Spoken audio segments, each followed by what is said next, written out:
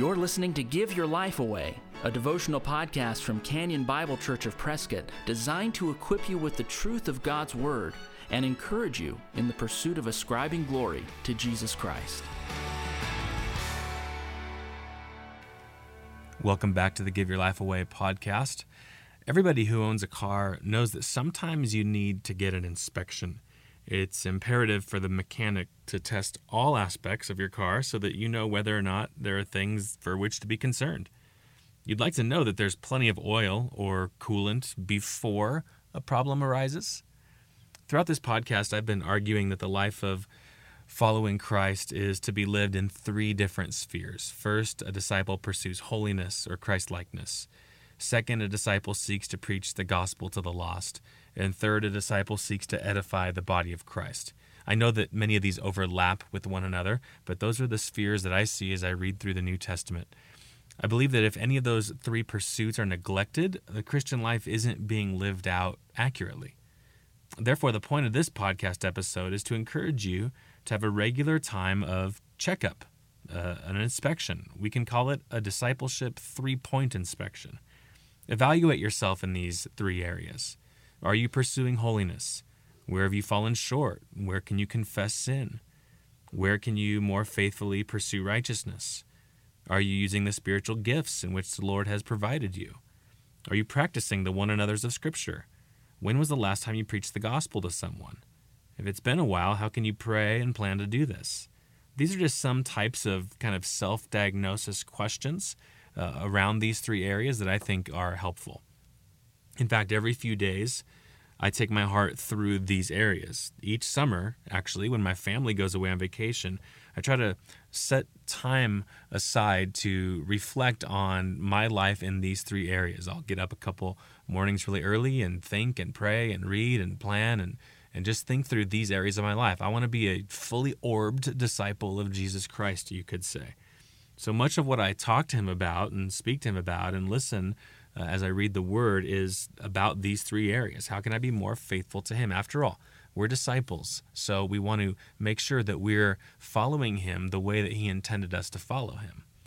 Now, I just want to share in this podcast episode some of the things that I go through and how I think through and kind of evaluate myself in these areas. This isn't kind of the normal thing for me to do in one of these podcasts, to kind of make it really personal and give you the things that I do, and these aren't the only ways to do this type of thing. I'm just trying to give you a picture of what I do. Maybe that can encourage you to do something similar. So here are some things that I think through when I consider my personal evangelism. Has it been too long since I've preached the gospel to someone? If it has, I'll make a plan to change this. I'll ask the Lord, I'll pray to the Lord for opportunities, and then I'll seek them out. Now, this looks different to different people, but one thing that I try to do is to be friendly to everyone I come in contact with. Naturally, I'm introverted, so I have to make an attempt and I have to work hard to try to strike up friendly conversations with people that I come in contact with.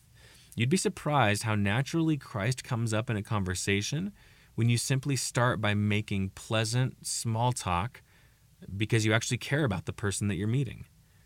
If there's a lull in my preaching of the gospel, I'll sometimes walk to the town square near where I work. I'll walk around the square 3 or 4 times, saying hi to people, smiling, praying for people in my mind, asking the Lord to open a door during this walk. Sometimes people are in groups or they're too busy to be bothered, but sometimes there are people who are willing to start up a conversation. I never know where this could lead. One additional way I've sought to have regular times of presenting the gospel is to volunteer with organizations where this can happen.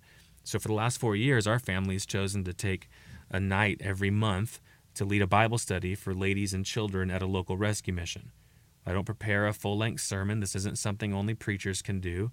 I simply open my Bible and start telling them what a particular passage means, and I connect it to the gospel of Christ. So once a month at least, I'm presenting the gospel to a group of ladies and kids and want them to hear about my Savior. My point in sharing these things with you is to motivate you to plan. It's one thing to pray for gospel opportunities, and that's a great start. But I believe that sometimes the Lord intends us to be the answer to our own prayer. So make a plan, and then make an effort. See what the Lord does. Finally, one other question I ask myself when considering or evaluating my personal evangelism is whether or not I'm praying faithfully. There are a number of people I've witnessed to who have not repented of their sin and trusted in Christ. So while I might not be speaking the gospel to them on a regular basis anymore, they might be in a different city or different area, I don't want to stop praying for them. Salvation is from the Lord, the Bible says. So I want to make sure that I'm regularly going to his throne in prayer for the sake of the people who need to be reconciled to him. I have a friend named Jesse who once told me that he seeks to have 1 or 2 people every few months that he's praying for and seeking to preach the gospel to. This is another example of intentionality when it comes to evangelism. So I want to encourage you to have regular times to consider or evaluate your following of Christ in these areas. Today, I've kind of given you some thoughts on evaluating your own personal evangelism. Make sure that you're firing on all cylinders as a disciple of Christ. Don't allow one area of your following him to be weak.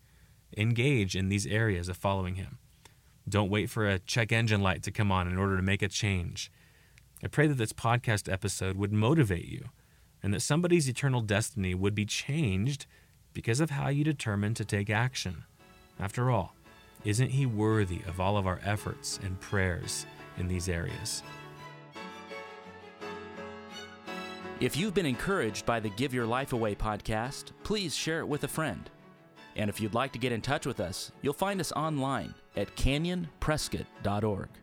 Thanks for listening. Join us next time for Give Your Life Away. We are alive.